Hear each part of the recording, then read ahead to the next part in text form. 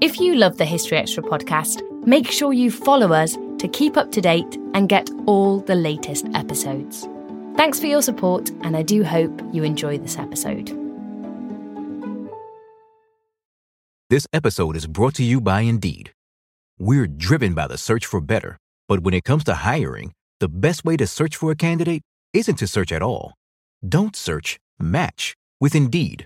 Use Indeed for scheduling, screening, and messaging so you can connect with candidates faster. And listeners of this show will get a $75 sponsored job credit to get your jobs more visibility at Indeed.com/HistoryExtra.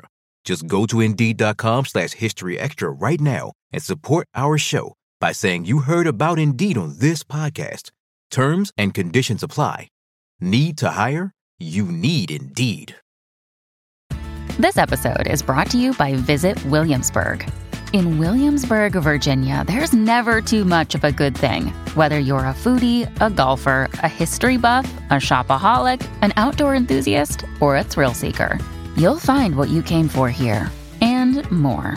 So ask yourself, what is it you want? Discover Williamsburg and plan your trip at visitwilliamsburg.com. Welcome to the History Extra podcast. Fascinating historical conversations from BBC History Magazine and BBC History Revealed.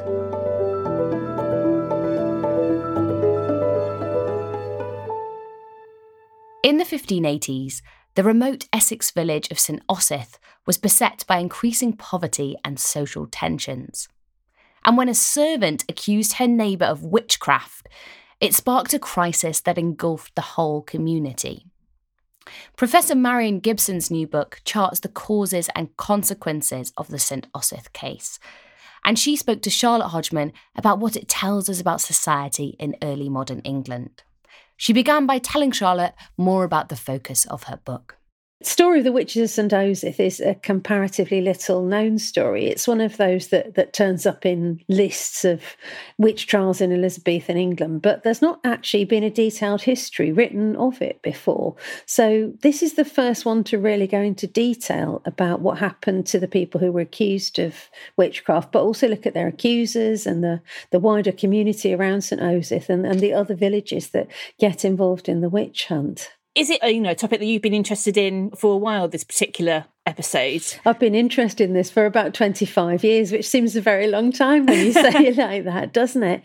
I first encountered this story when I was given, there's a news pamphlet written about the case in 1582 by the magistrate and somebody else working with him, and they wanted to publicise the case, and they wrote this 100-page, really quite long news account. So it was like an early newspaper of what had happened. And I was given this to read when I was an undergraduate.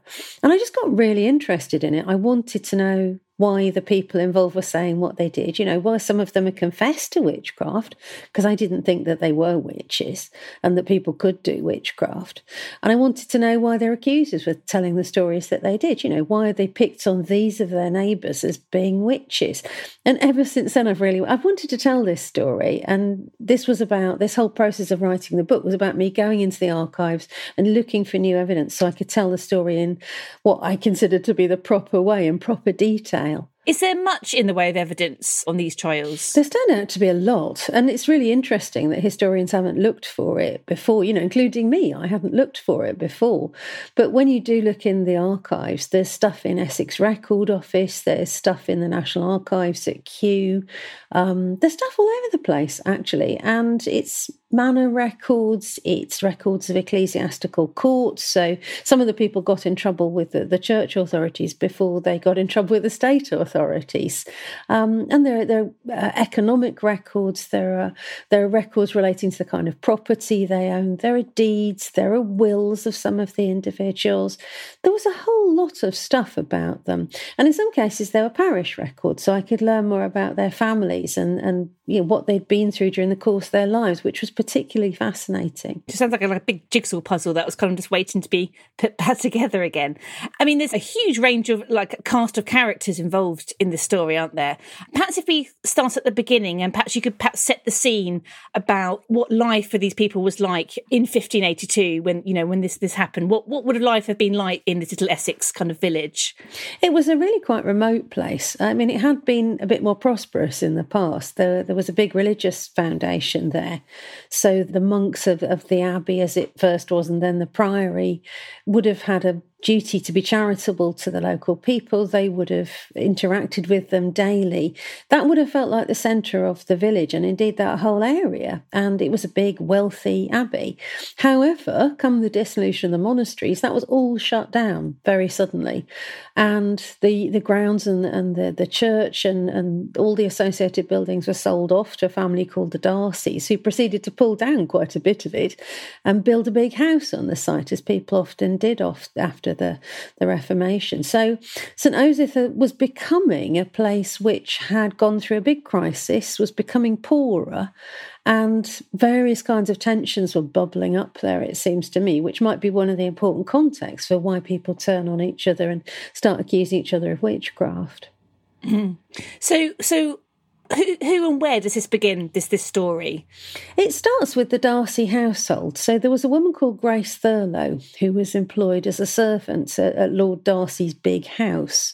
And she accused her neighbour, Ursley Kemp, a woman with an illegitimate child, a woman who was probably poorer than Grace because she didn't have that kind of steady employment that Grace had at the big house.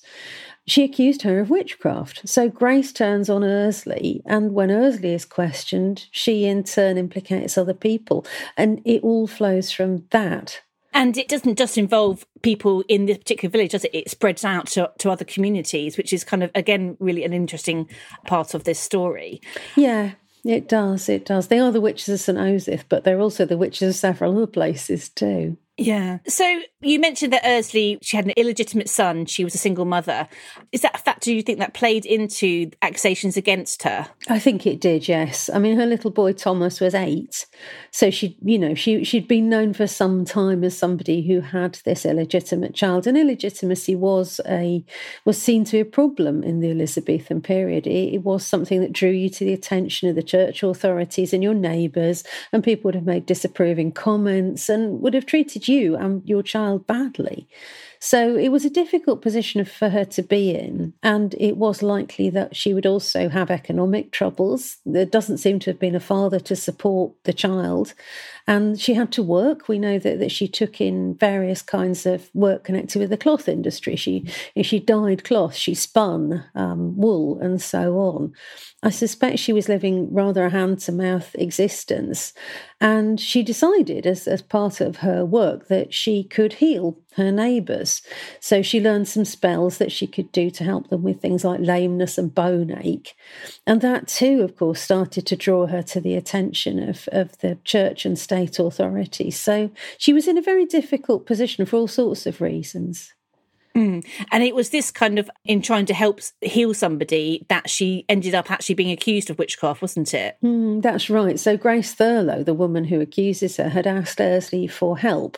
Grace's son, who was a much younger child than Ursley's son, he was ill, and he had this peculiar illness where he seemed to be having some kind of, I don't know what it was really, his body had become disfigured in some way. The description is that his hands were turned backwards, so whether that's some kind of, I don't know, convulsion or some sort of strange affliction, it's not entirely clear.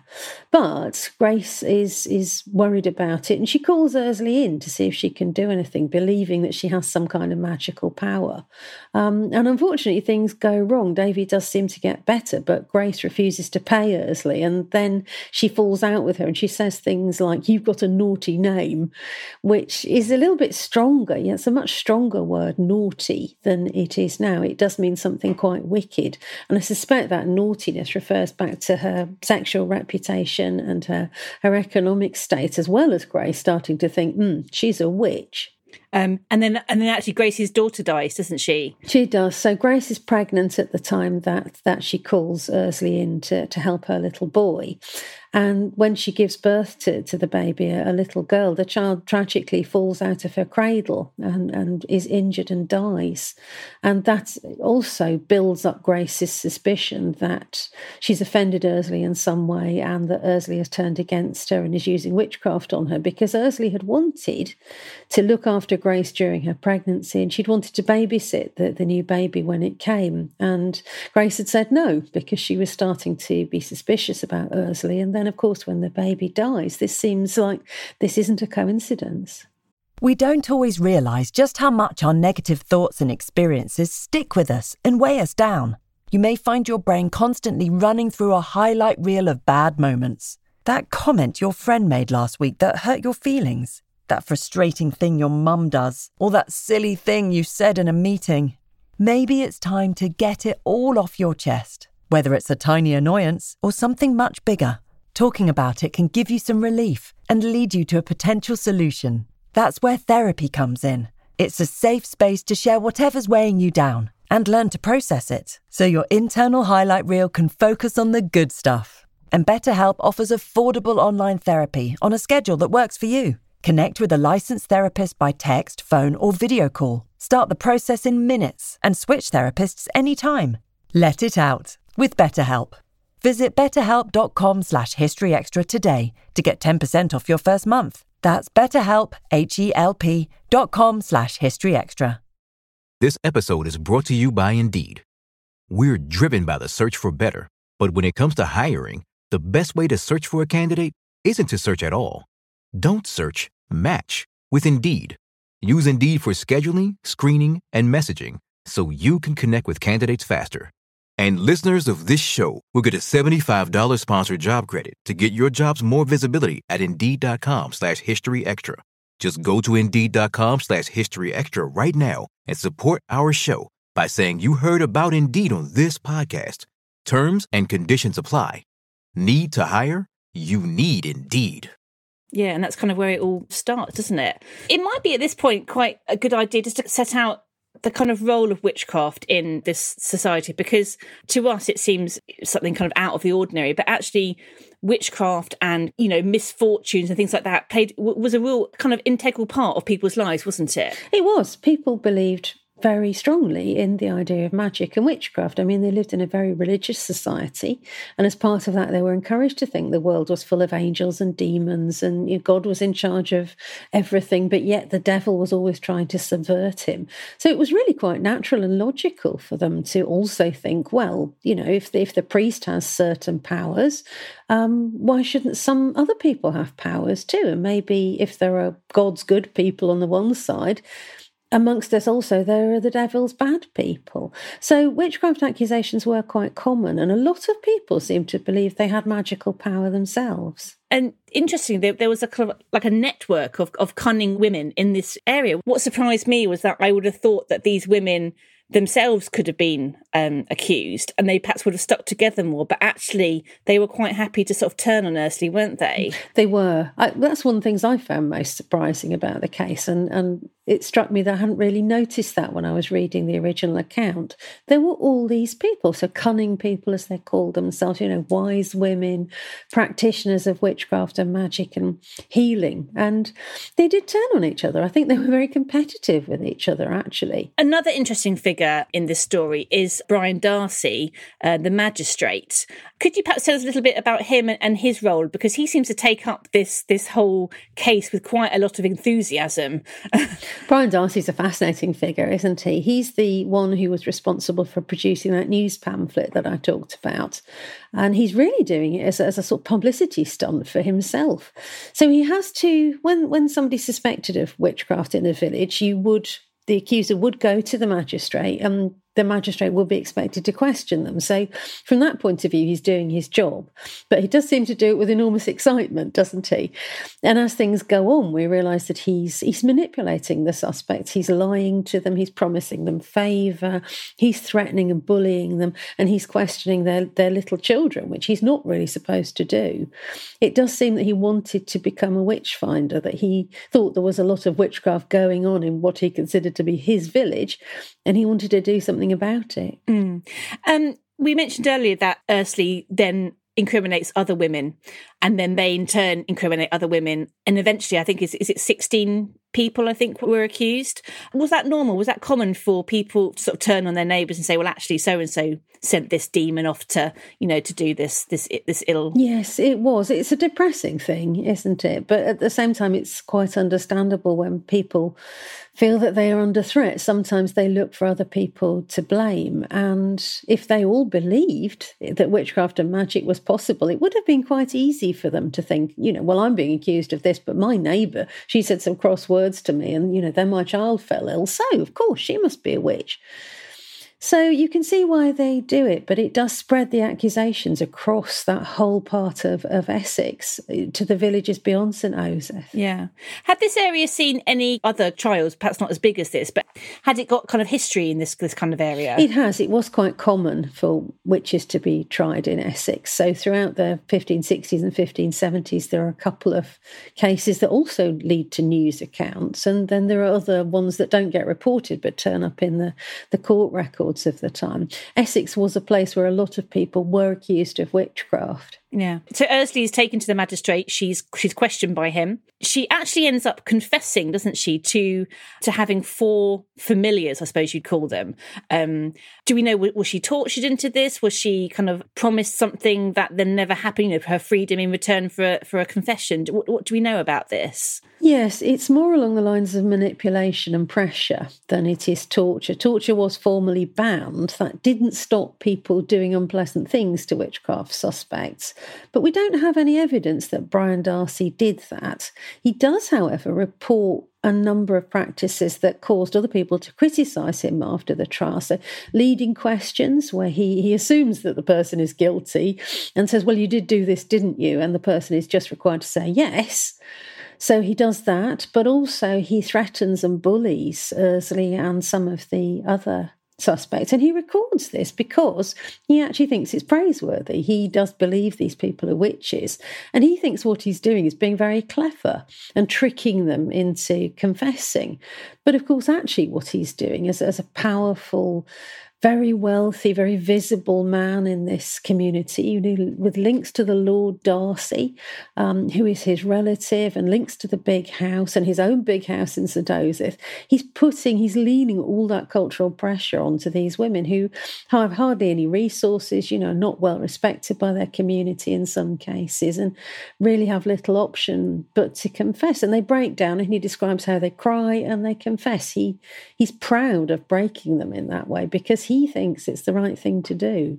I mean, it's hard to imagine how terrifying this must have been for those women brought to this big house, put under trial, probably aware of what had happened to other women, who'd been accused. What happened to them once they were there? How did the trial kind of take place? So they'd be questioned by Brian, and he records, he has a clerk present with him, and they record the statement, basically, what the suspect has said, and they write down what the accusers have said. And then they ship them all off to the big criminal court, which happens in March, in the spring, and happens in the county town or another town that's nominated by the national authorities for the criminal court to take place. And they're put in a cart and they're taken off, in this case, to Colchester, and thrown into the castle dungeons and left to await the trial. What happens at the trial? Are they all found guilty? They're not, no, but in some cases, even though they're not found guilty, their stories don't end well. there were a number of things that could happen to you even if you weren't found guilty. You could be continued on in prison because you couldn't pay your jail fees. You had to pay for the food that you'd eaten while you were in jail and for the keeping of you, basically. And if you couldn't do that, there's a very good chance you'd stay in jail for a while. That could happen to people. Jails were dangerous places, so some of the people who were not found guilty immediately actually died subsequently in prison of fever. There were all sorts of things that could happen to you. And in one case, one of the women remains in jail for 6 years. We're not really sure why. That was hugely unusual. And she's only released in 1588. Some of them go home, and from that point of view, it's not a misery fest. It is a story where some people actually do eventually get their freedom back, and they do get the better of the system. I don't suppose their lives were ideal afterwards, but they did get away. However, 2 of the women were hanged. So people died because of this, and they died both by hanging, by execution, but also subsequently of other causes. Yeah. You can't help but think of Ursus' little boy who actually kind of played a role in really sealing his mother's fate. Was it normal for children to be questioned and for their statements to be taken so seriously? Because he supported this kind of idea that his mother had familiars that she sent out to do evil things. He did, and you can see why a small child would be intimidated and indeed sort of allured into telling those kind of stories. If they believe that witches have familiars, well, why not tell a story about them? Children have this rich fantasy world, don't they? So, yeah, he and several other children of some of the other suspects really were in part responsible for getting their parents killed. And you do wonder what happened to them. Yes, I don't know. I did look because, like you, I wanted to know, and I wanted to know everything about these people and at least give them some dignity, some justice after all these years. But I couldn't find what happened to Thomas or the other children who'd given evidence against their parents and their friends. No, it's very, very sad. Did you find any patterns in the accusations across the 16 individuals? I mean, one of them was actually a man, wasn't he? One of the accused. Yeah, the major pattern is about the gender of the accused. Almost all of them are women. And it's really important to keep saying that, I think. It's sometimes taken as a commonplace, yes, they were women, but they were mostly women and in very large proportions too. So, yes, there is only one male suspect. And he is the husband of one of the accused women. So you feel like he's been drawn in because of his wife, really. They're looking primarily for women to accuse, and most of them are poorer people too. Some of them are a little bit wealthier, some of them seem to have their own farms and they describe all the things that they do there. So they tell us a whole lot of things about their lives as farmers' wives in this time.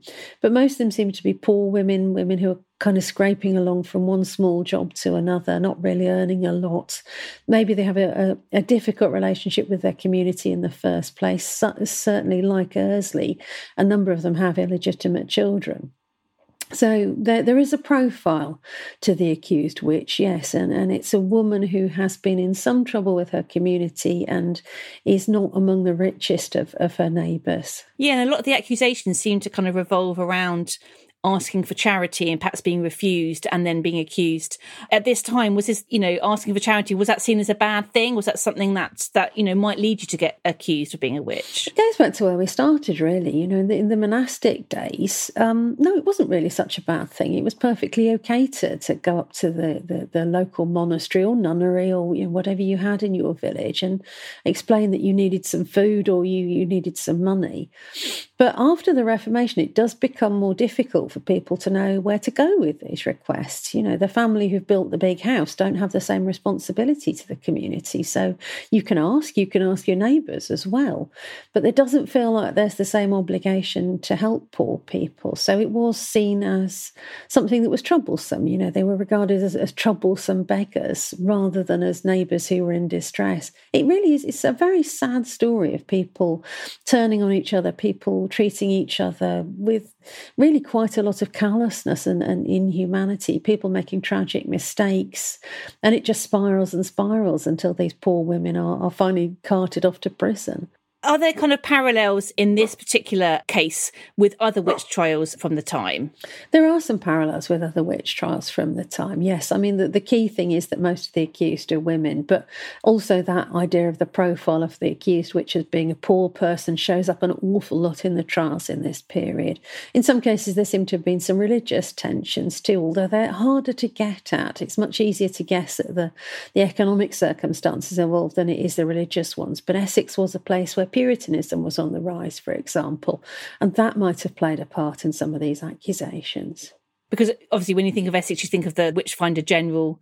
So there was definitely kind of a history around kind of witch finding. And do you think Brian was a kind of a would-be Witchfinder General and he wanted to be kind of seen in that kind of role? Yes, I do. I do think that. I think he's a sort of proto-Matthew Hopkins, the Witchfinder General who comes along in the 1640s. And a matter of fact, I'm working with several other folk on a project about Matthew Hopkins at the moment. So we're trying to put together a really full account of that case. And I do see Brian as an early example of that kind of Essex Witchfinder. Yeah. What kind of was it for you when you started delving into the evidence? What kind of were some of the most surprising things that you discovered about this case? First thing was just how much we could know if we looked. That was a real surprise. I did it because it was a speculative thing, really. I wanted to see what records there were, and I'd always wanted to know who these people were. So I thought, why not look? And I was astonished how much you could reconstruct of the lives of these really very ordinary people, people who were illiterate, people who have very little cultural capital, social power. But they left these records behind of themselves, nevertheless. That was the first surprise. And then some of the other things were about what kind of people they were. I'd expected them to be poorer women on the whole, but I did find an awful lot of healers, an awful lot of cunning people, which I wasn't necessarily looking for. It's been thought by historians for some time that there may be a stereotype of the midwife witch or the cunning person witch or the healer witch. And people have suggested that actually being an early modern medical practitioner was not really a straightforward high road to being accused of witchcraft. And it wasn't. It's not that simple. But I did find an awful lot of these people being accused. And I found offhand references, to people having magical skills, which I didn't necessarily expect.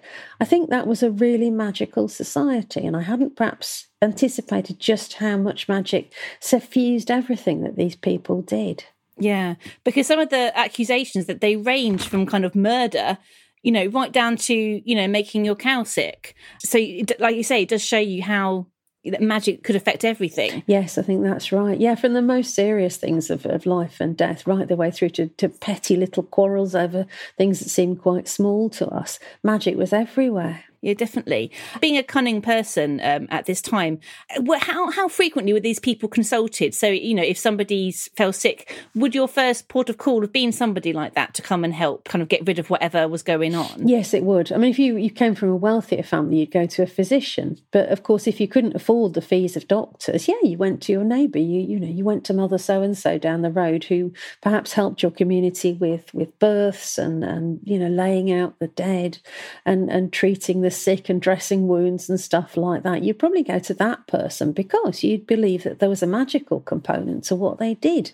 And so you'd think right away, well, Mother So-and-so can probably help me. Yeah, definitely.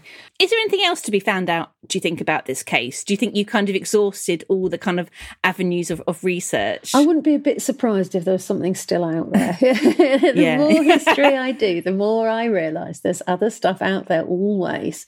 It would be nice if some more sources turned up, wouldn't it? St. Osyth has lost some of its records and maybe they'll turn up one day, you never know.